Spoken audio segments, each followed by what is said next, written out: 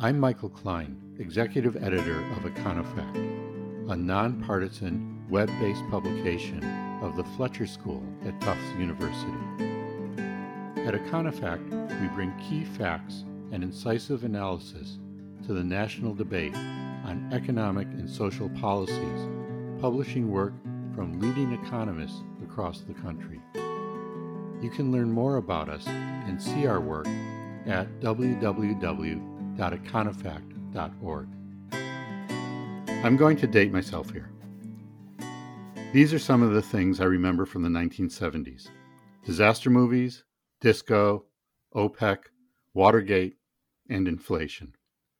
Of these, the one that has raised concerns almost 50 years later is inflation.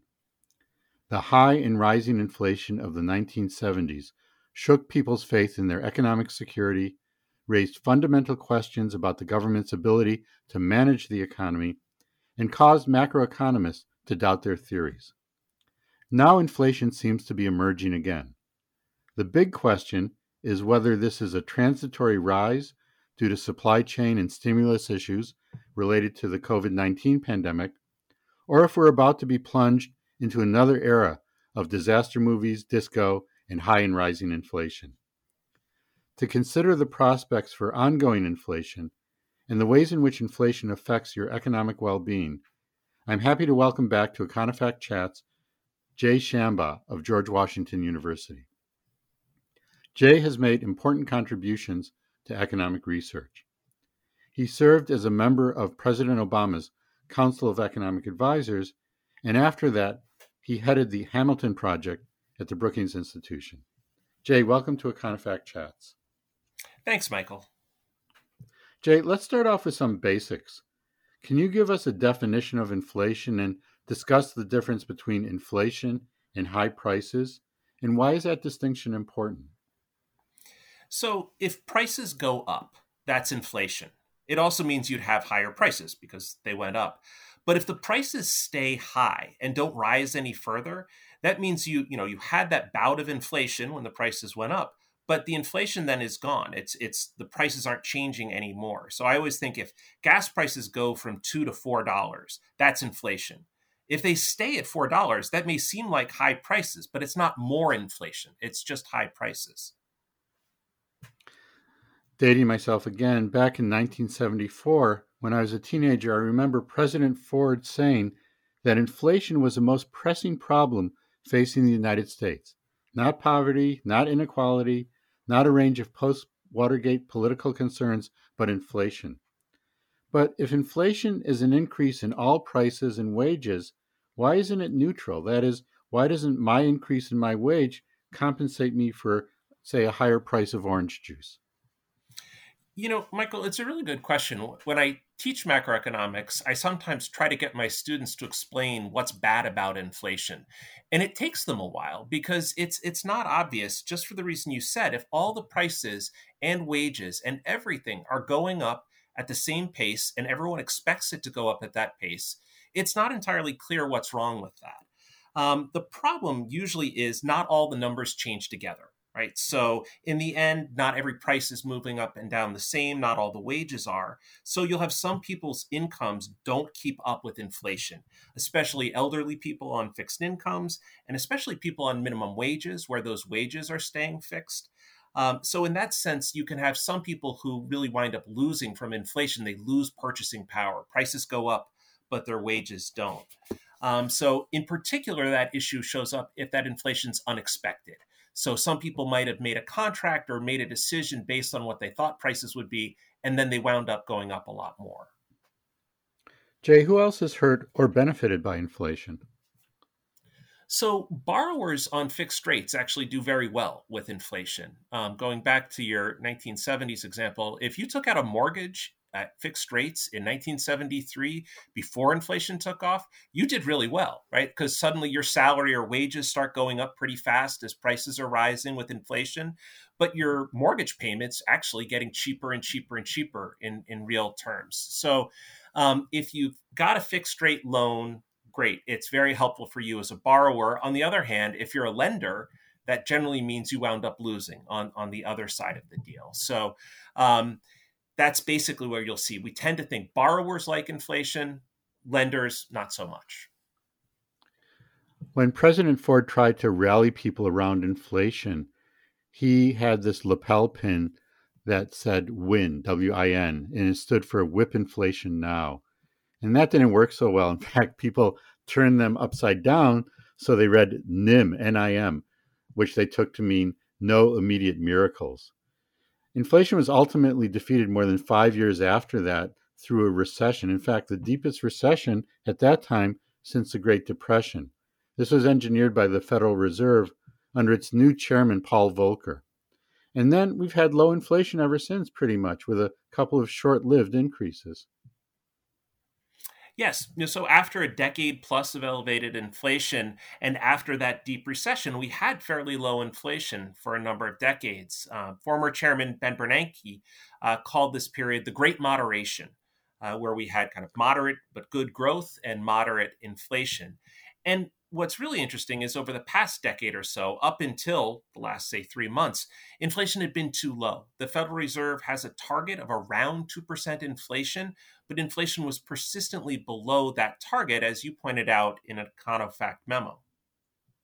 Yeah, that memo was published almost 4 years ago. And in fact, more recently, last fall, when I spoke with Greg Mankiw of Harvard, he said that it's been a real puzzle for economists. Why didn't inflation go up more than people thought it would during this period of strong growth in the 2000 teens?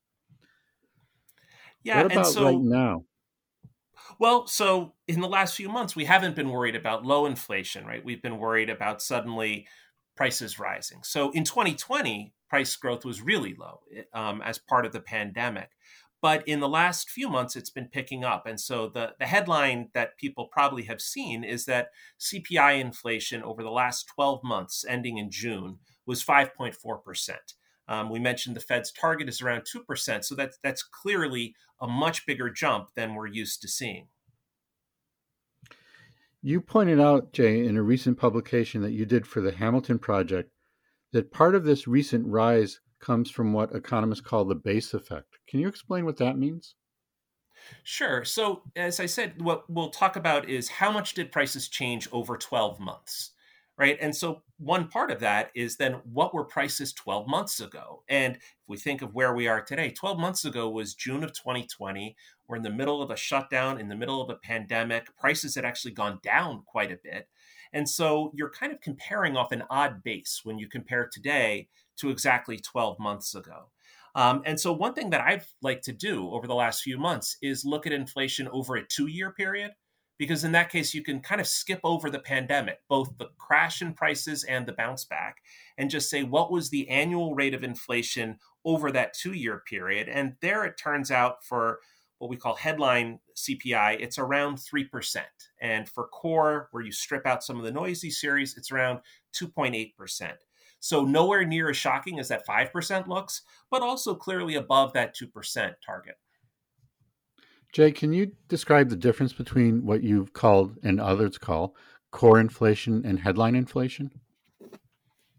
Sure. So core inflation is we strip out series that are typically very volatile, right? And so energy and food prices often bounce around a lot. They're commodities set in markets where the prices can change quite a bit. And so often people will strip those things out and just look at all the other prices. So that headline that we talk about is a basket of all prices, and core strips out those more volatile series. And the reason that's done is because if you're thinking about the macroeconomic determinants of inflation, core seems like a better indicator because you're having, as you say, these volatile prices not entering into it. Isn't that right? That's exactly right. And so if there's some sort of spike in oil prices because of, a conflict in Libya, like in 2011, you wouldn't want to mistake that and think there's kind of runaway inflation in the economy. It was a very specific shock leading to one particularly important price series going up a lot. And so core inflation tends to be looking at things that are just more stable, and it's a better way to get a handle on whether prices overall are rising at a rapid pace. Also, continuing on this topic, while inflation is measured for a basket of goods, it's not the case that all prices are rising together. That never happens. And sometimes it's really quite different. You pointed this out in your Hamilton Project paper from April. At that time, gas prices were rising faster than other prices, and more recently, used car prices have skyrocketed, and they accounted for a pretty big part of the rise in inflation that we saw. Lumber prices, for example, after rising a lot, have come back down. What do these disparate movements say about the prospects for continuing overall inflation? So I think if the price increases we're seeing are primarily from very particular goods, that there is something unusual happening where supply and demand just aren't matching for that particular good, then you tend not to think of that as something that is likely to trigger ongoing inflation. So lumber is, I think, the great example because we saw the prices spike as there was a lot of demand for both home building and home improvements. And there just weren't as many sawmills active. But fairly quickly, those prices turned around because a lot of sawmills just started operating on 3 shifts instead of one and to kind of push more supply into the market.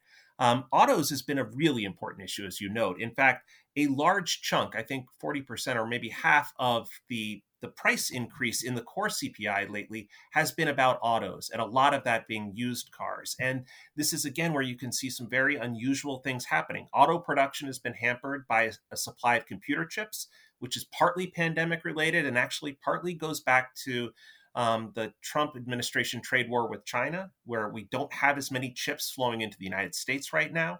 And so we don't have as many cars being made, but it's also just in the used car market. You can get these odd things where there are fewer defaults right now because of the support during the pandemic to a lot of households. Not as many people defaulted on their cars, and those become used cars and kind of rental car company dynamics. And then you combine that with people have some money now and they want to buy cars. And so the prices for used cars have just gone up a lot, but it's less clear that we want to think about that as clearly something driving the overall economy or price level. So let's talk a little bit more about the determinants of inflation. We have a recent memo by Menzie Chin, and he mentions 3 factors: supply, demand, and expectations. Supply and demand, as you've indicated, have been clearly affected by COVID and the government's response to it. Yes, that's right. And so we can think about the supply shocks being some of these that we just talked about, whether it's lumber or autos, as being clear issues where there's something with supply. And if the whole point is prices are set between supply and demand, if supply can't match demand, then you're going to see prices respond. Part of the point is that that's supposed to also cure the problem, right? So the higher prices lead to more incentive to supply and may also make some people choose not to buy at the time. And so we've clearly seen some issues on the supply side, especially in these particular areas. That's like the sawmill example that you had, where they moved from Exactly. one The shift to sawmill or three. the used cars. And those are probably the most notable examples that we've got right now. Yeah, maybe I should sell my car now. Could make a You could killing help the on it. problem, Michael, because you'd help push the Yeah. prices back down if you sold. Well, I do it for the public good, of course. That's What right. Um, what about the Go ahead. what about the demand issues? People are pointing to the big government handouts to shield people from COVID recession as having this effect on prices because people have all this money hanging around. Yeah, and there's some truth to that. In a normal recession, people lose jobs, that reduces their income, they cut back on spending, and that can make the recession even worse. This time, the government really stepped in with sizable support, so much that personal income is actually higher today than it was before the crisis. And so that's a very unusual setup, despite the fact that we're still millions of jobs lower than we were before. An added issue is that not everyone could spend that support or spend their own income, right? There were a lot of people, you weren't going to restaurants or movies or traveling or all of these other things for the last year. It's just built up a large block of savings in the economy. And now, as the economy opens up, now as more people are vaccinated and feel like they can go out and spend safely, they've got money to do it. And so that's that demand side where they're ready to go out and spend. I think some of this we've seen in what I would call bounce back inflation. So prices for things that are just actually rebounding to where they used to be. So if you look at airfares or hotel prices, they've gone up a lot in the last 3 months, but they're actually still below where they were 2 years ago. Right. And so in that sense, they're not surging in an unusual way. They're just saying, hey, we're no longer shut down. People have money and they feel safer going out and spending it. And so that demand side is certainly showing up as well as the supply side. The thing that really worries people about inflation is that it gets embedded. And Menzies talks about expectations, and that could cause inflation to stay high or even rise. This is clearly something that took hold in the late 1970s, and it fueled inflation at that time. What do you think are the prospects for inflation expectations bringing us back to the era of disco? Well, I think that is the legitimate fear, and not just the fear of the disco, but the fear of kind of expectations getting embedded. And the idea is it gets embedded in how people make decisions. And so if I'm a firm and I need to set a schedule of prices over time, I might just build in and say, hey, I think prices are going to go up a lot more than 2% a year, and I'm going to build that in. Or if I'm going to sign a new contract for rent with someone, I'm going to, when I have the opportunity, bump the price a lot because I think prices are going to rise over time. Or unions or workers might demand to build higher wage increases into their contracts because they expect higher inflation. And so all of those things can kind of build together in a way that kind of pushes up prices. And I think one thing that's important there is if you look at both the 1990s and in the years right before the pandemic, the Federal Reserve was in some sense able to push unemployment really pretty low and keep interest rates really low, in part because low inflation expectations were kind of really embedded in the economy in a way that people didn't see their actions as risking lots of inflation. And so the concern is, have they be, do they become unmoored? Do we worry that we lose that? I would say this, that I think financial markets suggest that's not happening. Long bond rates are really low. They're down in the 1.2 to 3 to 4% range. They've actually fallen over the last few months even. And that matters because long bond rates embed in them a protection against inflation. So if inflation is expected to be higher, the long bond interest rate will be higher as well. That's right. And it also embeds in it what people think the Federal Reserve might have to do. So if they think the Federal Reserve is going to raise interest rates to combat inflation, then they would expect rates to rise over time, and they would want a higher interest rate on long bonds than they might on something, say, for 30 days. But we're not seeing that. We're not seeing in other financial market measures of inflation expectations any kind of real jump, or for that matter, in the survey of professional forecasters, much of a huge jump. There's a little bit of an increase in consumers' expectations of inflation, but honestly, those really tend to track gas prices. And it's not a surprise why. You drive down the street, you see the price in huge numbers everywhere you go. When you see it go up, inflation becomes more salient to you. I will admit there is some research that does point out that bond markets don't always do a great job of predicting some upsurge in inflation that's coming. So I don't want to put too much stock in it, but I think it is an important data point to hold on to, this idea that people who are putting their money where their mouth is are not expecting a huge surge in inflation. One of the things you just mentioned, Jay, voices the real concern about inflation, that if it does in fact start to get out of control, the Fed will have to respond the way they did in October 1979 by engineering a deep recession. Yeah, and I think that is really the big fear, is that, again, does the world end if inflation is 3% instead of 2%? No, it doesn't. And it might have some bad impacts on some people at the margin. But the real concern is, do we see inflation rising in a way that the Federal Reserve decides to raise rates really quickly, faster than the market was anticipating, faster than businesses were anticipating, and we wind up back in a recession to try to choke off that inflation? I don't think anyone wants to see a repeat of the late 70s, but they don't want to see a repeat of the Volcker recession, where the Fed tried to deliberately slow down the economy to choke off demand, to try to push inflation back down. And so I think that is the reason. I think that at least is the best reason to be afraid of inflation. On the one hand, you could worry that it goes up faster than wages and that there are real wage declines for some groups. But I think really what you're also most worried about is you get one of these bad outcomes where prices rise, the Fed tries to choke it off, and we wind up with a recession. So, Jay, I apologize for this. We've been friends for a long time, but I'm going to put you on the spot nonetheless. What do you think is going to happen to inflation, and how concerned should we be? Or maybe to make it a little bit easier, are there thresholds that you're looking at? And when we reach or even breach that threshold, then you would be more concerned. So the Fed has taken the view that the uptick in prices is temporary. That's what they keep saying. And personally, right now, I think that still seems like a very reasonable view. The bulk of the increases we've seen have seemed to either be kind of these rebounding prices like airfares, or these things that very much seem like clear temporary shocks like used cars or lumber, which is already reversed.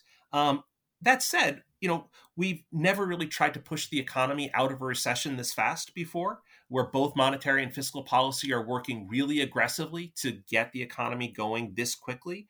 And we've never really seen a modern economy emerge from a pandemic recession before. So I think some humility is really in order when people are making their forecasts.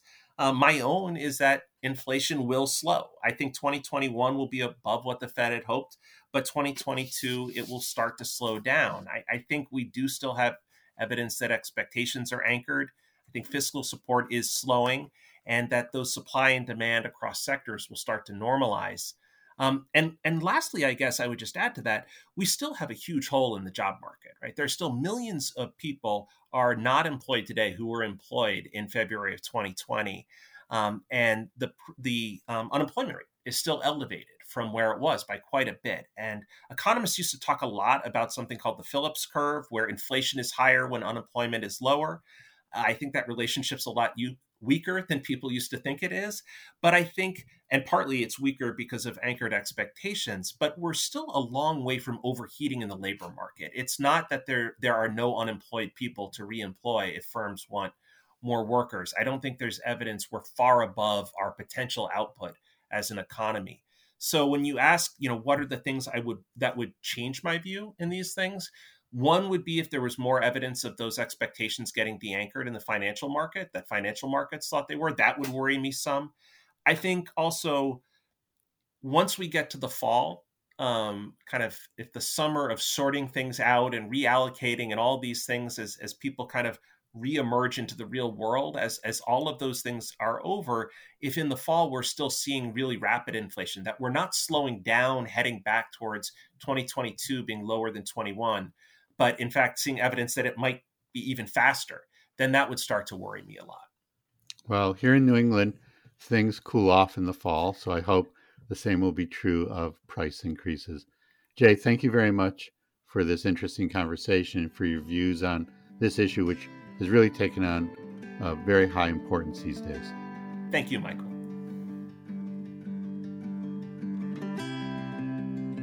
This has been Econofact Chats. To learn more about Econofact and to see the work on our site, you can log into www.econofact.org. You can subscribe on our site to our newsletter that will let you know when we publish new memos and new podcast episodes. Please feel free to share this podcast and our memos with friends, colleagues, and on social media. Econofact is a publication of the Fletcher School at Tufts University. Thanks for listening.